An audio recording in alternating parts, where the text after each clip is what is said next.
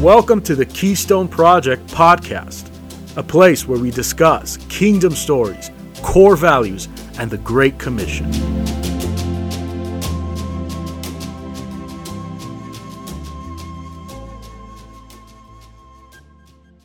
All right, growing up, I loved to read books. My mother would get me a Lone Ranger book every Christmas. You know, Lone Ranger and the Gold Robbery, Lone Ranger Traps the Smugglers, or Lone Ranger and the Mystery Ranch. I loved those books. And we had a great library. You know, Treasure Island. I almost said Treasure Planet. Treasure Island, Huckleberry Finn, Peter Pan, Robinson Crusoe. I loved these books because they're good stories. And everybody loves a good story. But then there are other stories, like The Hunchback of Notre Dame, which is a terrible story. It was a waste of 500 pages. I do not recommend you read it. But, you know, so if you were writing a story, mind you, because I read 500 pages of that book and I enjoyed it, it was the ending that was really bad. If you're writing a story, remember, you need a beginning, you need a middle, and you need to have a good end. If you don't have a good end, if you can't land the plane, you know, and everybody dies, that's dumb. So land the plane, all right? End your story well. And we're all writing a story. You know, it's a story of our lives. Every day we add a page to it. What we do, you know, it becomes a part of that story. I think of my parents' life. They have an incredible story. You know, all the things that they've done. Their life has been an incredible adventure full of romance and danger and action. You know, I hope that my life someday, that's the way I see it, Dad. You know, I hope that my life is half as exciting as theirs has been. You know, so how can we have a good story? I want a good story that someday I can tell my grandchildren. And so how can we do that? I think it starts with what we believe. What you believe is going to determine your values. And your values are going to determine the actions and the decisions that you make. And sometimes that's all you have in life. We can't control the things that happen to us. You know, sometimes events are out of our control. We certainly will bear the consequence of the things that we do. And sometimes we bring more trouble on ourselves than we ought to. But often events are out of our control. Bad things happen, and we can't control those things. What we can do is we can decide what to do with the time that we've been given. That was for you, Dustin. So what we're going to look at tonight is what will you build your life on? And this is choosing the foundation of your life. And so I want to tell you a story Jesus told his disciples in Matthew chapter 7. So Jesus, this is at the end of the Sermon on the Mount. All right. So Jesus said, "Therefore, everyone who hears these words of mine and acts on them will be like a wise man who built his house on the rock. And the rain fell, and the floods came, and the winds blew and slammed against that house, and yet it did not fall, for it had been founded on the rock. And everyone who hears these words of mine and does not act on them will be like the foolish man who built his house on the sand. And the rain fell, and the floods came, and the winds blew and slammed against that house, and it fell, and its collapse was great." And so Jesus is telling his disciples this story knowing that he's going to die and rise again, but his disciples will face a world that becomes incredibly hostile to them. And he's speaking to them about how to live in a world when the storms do come. 10 of his disciples will face martyrdom in their life. And how will they face that hour? And so he's speaking to them specifically on that. And so he's telling us there are two foundations we can build on. We have the rock and we have sand. Now, rock is solid. It's complete. It's one thing. Sand is coarse. It's rough. And it's irritating. And it gets everywhere. That's for you, Alex. All right. No, sand is many things. If you pick up sand in your hand, you're holding more than one thing. It's all these different grains. I don't know if you call them grains of sand. I'm not sure what unit we use, but you get the point. You're holding many things. It's not a singular thing. It's not complete. It can slip through your fingers. And then it changes quickly. It's not solid. Sand is not a suitable surface to build on. All right? It's always shifting underneath you. So what is this rock that we can build on? Well, Jesus says, the wise man who built on the rock is he who hears these words of mine and acts on them. Hear the words of Jesus. Act on them. His words are truth. Build your life on the truth. The truth is one. There is only one truth. Now, the world will tell you that we all have our own personal truth, and that's baloney. There is one singular truth, all right? You know, the grass is green not because I feel like the grass is green. It's green because that's the truth. I'm a man, not because I decide to wake up and feel like I'm a man today. I'm a man because that is the truth. So the truth is one. The truth is complete. All right? Half-truths are not truths. Half-truths are lies. The devil speaks in half-truths. He says, you're a sinner, I'm a sinner. And he's half right. But the truth is that though we were yet sinners, Christ died for us. While we were yet sinners, he died for us. He bore our sins on the cross of Calvary. He paid the penalty, dying there. And he rose again, overcoming sin and death. And we now can walk in the Spirit, the fullness of the Spirit, and the kingdom of God. That is the whole truth. So the truth is complete. It's not a half-truth. And the truth is eternal. It lasts. So many things in this world do not last. The truth is, it lasts. It's the same 1,000 years ago. It will be the same, God forbid, if there's another 1,000 years of this earth. It will always be the same. The truth is eternal. If you're not building on the truth, you're building on what is untrue. You're building on what is false or what is a lie. And the world will peddle many false truths for you to build your foundation on. All right, the world is full. I think in this generation, we have anything, we can be anything we want. No other generation had the opportunity that you and I have. We can be anything we want. We can go anywhere. We can do anything we want. And so we have to be very careful of the foundation that we're building on because there are many false foundations out there. And the catch is, the world will offer you all these things. The catch is that it's always changing. They always change the platform. They'll tell you that this is good today, and then tomorrow they've changed their mind. I think a good example of change in the world is COVID. In 2020, first of all, before COVID, we were all fine. And then it changed and we had COVID. And at first, nobody believed it. And then everybody believed it. And if you didn't believe it, then you were crazy. And in certain countries, you'd get arrested if you didn't do the right thing. But then George Floyd died. And suddenly nobody cared about COVID. We changed. We decided that we had to follow these Black Lives Matter riots. I could not turn on a video game without a Black Lives Matter message in my face. So then we cared about Black Lives Matter. 2 years later, Black Lives Matter is no longer a charitable organization. The world moved on. All right, they no longer recognize them. There are movements of them, but the media attention that they had has passed. All right, so the world, and now it's the war in Ukraine. And what will they think of tomorrow? The world will always change platforms that they ask you to champion for and dedicate your life to, and then a year later, it's gone, and it's moved on. These things are not eternal. Another good example of things that change is this. This is done in 2016. We all know what this is, okay?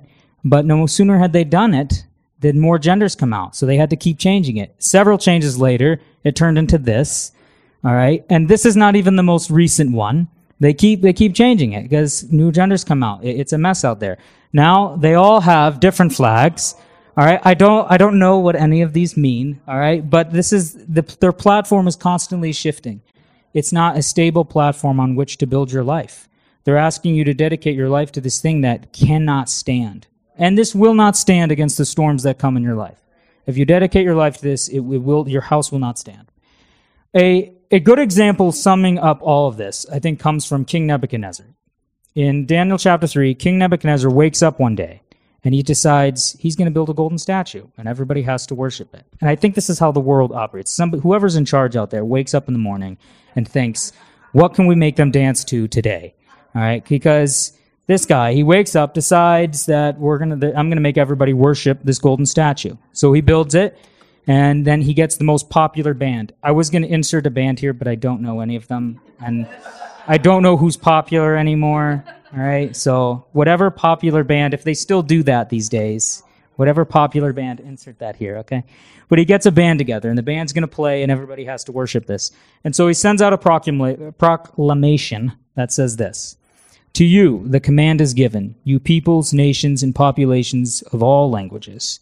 That is, the moment you hear the sound of the horn, the flute, the lyre, the trigon, the psaltery, the bagpipe, and all kinds of musical instruments, you are to fall down and worship the golden statue that Nebuchadnezzar the king has set up. But whoever does not fall down and worship shall immediately be thrown into the middle of a furnace of blazing fire. And so the command goes out, and the day of the inauguration or the unveiling of this statue commences, and the band starts playing, and everybody bows the knee. Now, even the people who built this, they know that this is not a god. They built it. This is a new thing. but they bow because the king has commanded it. And so it is with the world. I think people inherently know the truth. They know a lie when it's spoken to them. Look, when we go back to all this stuff, we know this is nonsense. All right? Inherently within us, we know the truth. It has been given to us to know it. All right? But we do it. We bow the knee because the kings of this world have commanded it. They've told us we have to. So everybody bows the knee except for 3 men. Shadrach, Meshach, and Abednego. These are the 3 stooges of the Bible. Shadrach, Meshach, and Abednego were incredible men. You know, when they were very young, when King Nebuchadnezzar destroyed their city and carried them away. I mean, what a storm to experience in your life. And yet their foundation was set on the truth of God, and they did not lose their faith in him. And as such, God blessed them when they entered the land of Babylon. They received a position of very high rank and authority in the nation. All right, so by the time Daniel 3 happens, these guys have a lot to lose. All right, they're not just slaves in Babylon. They have received a very comfortable life now, but their foundation is set on the truth. All right, if they were to bow to this statue today, what will King Nebuchadnezzar think of tomorrow that they have to bow to? It will not end with one statue. And so they have set themselves on the truth, and they will not bow to it. And King Nebuchadnezzar is enraged. He goes down to the furnace personally, and he begins speaking and said to them, "Is it true, Shadrach, Meshach, and Abednego, that you do not serve my gods, nor worship the golden statue that I have set up? Now, if you are ready, at the moment you hear the sound of the horn, the flute, the lyre, the trigon, the psaltery, and the bagpipe, and all kinds of musical instruments, to fall down and worship the statue that I have made, very well. But if you do not worship, you will immediately be thrown into the midst of a furnace of blazing fire. And what God is there who can rescue you from my hands?" And these men, they replied to the king, "Nebuchadnezzar, we are not in need of an answer to give you concerning this matter. If it be our God, whom we serve, is able to rescue us from the furnace of blazing fire, and he will rescue us from your hand, O king. But if not, let it be known to you, O king, that we are not going to serve your gods, nor worship the golden statue that you have set up."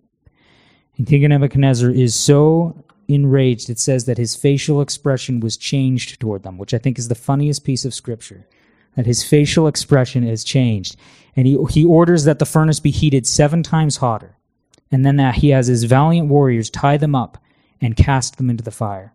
And as they're doing this action, those warriors die because of the heat. The flames of that furnace were so hot. But then Nebuchadnezzar picks up his eyes and he looks, and he says to his advisors, "Did we not cast 3 men into that flame?" And they said, "Yes, absolutely." He says, "I see 4 men walking around untied, and the 4th appearance is as the son of the gods." So Nebuchadnezzar calls out to Shadrach, Meshach, and Abednego, and he says to them, "Come out, men of the Most High God." And they come out, and they are unscathed. Their garments do not smell of smoke. Their hair is not singed. They are untouched by the fire. King Nebuchadnezzar says to them, "Blessed be the God of Shadrach, Meshach, and Abednego, who has sent his angel and rescued his servants who put their trust in him, violating the king's command, and surrendered their bodies rather than serve or worship any god except their own God." Shadrach, Meshach, and Abednego did not wake up that morning and decide, we're going to be rebellious today. They had, from their youth, set their foundation on the truth that God is one, that there are no other gods but him, and that he will be Lord of all the earth. And so that is the faith that carried them through that fiery storm. You know, Jesus said that the wise man who built his house on the rock is he who hears these words of mine and acts on them. And so I wanted to read to you what Jesus said in Matthew 5, 6, and 7 before he told his disciples this story. And so what did Jesus say? He said, "Be the light of the world. Be a city on a hill that cannot be hidden. Do not hate your brother. Do not lust. Do not commit adultery in your heart. Love your enemies." Is there any harder scripture to obey than loving our enemies? And yet it is a command of Christ. "Do good to those who mistreat you. Pray for them. Go the extra mile. Be perfect, as your Father in heaven is perfect. Give in secret, pray in secret, fast in secret, and forgive. I remember there was a time in my life when I was so mad because I felt very wronged, and I felt like my family had been wronged. And I got to a point where I said, God, I can't be mad anymore. I'm too tired. I was too tired to be angry anymore. And he took it away. He gave me a capacity to forgive, and I thank him for that he gave me that capacity. Forgive. Bitterness will rot your foundation of your house. It will ruin you. I've watched bitterness and hatred ruin people's lives and their relationships. Learn to forgive. Forgive quickly. Store up treasures in heaven, where it's eternal. Do not build on the things that do not last. Store for yourselves in treasures in heaven where moth and rust cannot destroy. Do not worry. Do not be anxious about any little thing. Your Father who is in heaven knows all that you need. But seek first the kingdom of God and his righteousness, and he will add all these things unto you. Ask, and it shall be given to you. Knock, and the door will be opened. Seek, and ye shall find. Treat people the way you want to be treated. Do unto others as you would have them do unto you. And beware of the false prophets. As I said, there are many false foundations in which we can build. There are plenty of false prophets out there today, and they all have a very loud voice. Enter the narrow gate. Wide is the way that leads to destruction, and many there are that are on it. And lastly, Jesus said in John 14:6, I am the way, and the truth, and the life. No one comes to the Father except through me. Let's live a good story. Let's have a good story that we can pass on to the generations that come after us. Build your life on the truth of Christ, and the adventure that you will have will be out of this world.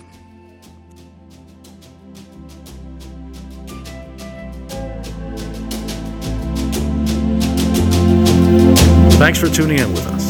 If you want to know more about the Keystone Project and how you can support our ministry or launch disciple-making movements in the nations, go to keystoneproject.org or find us on all the major social media platforms.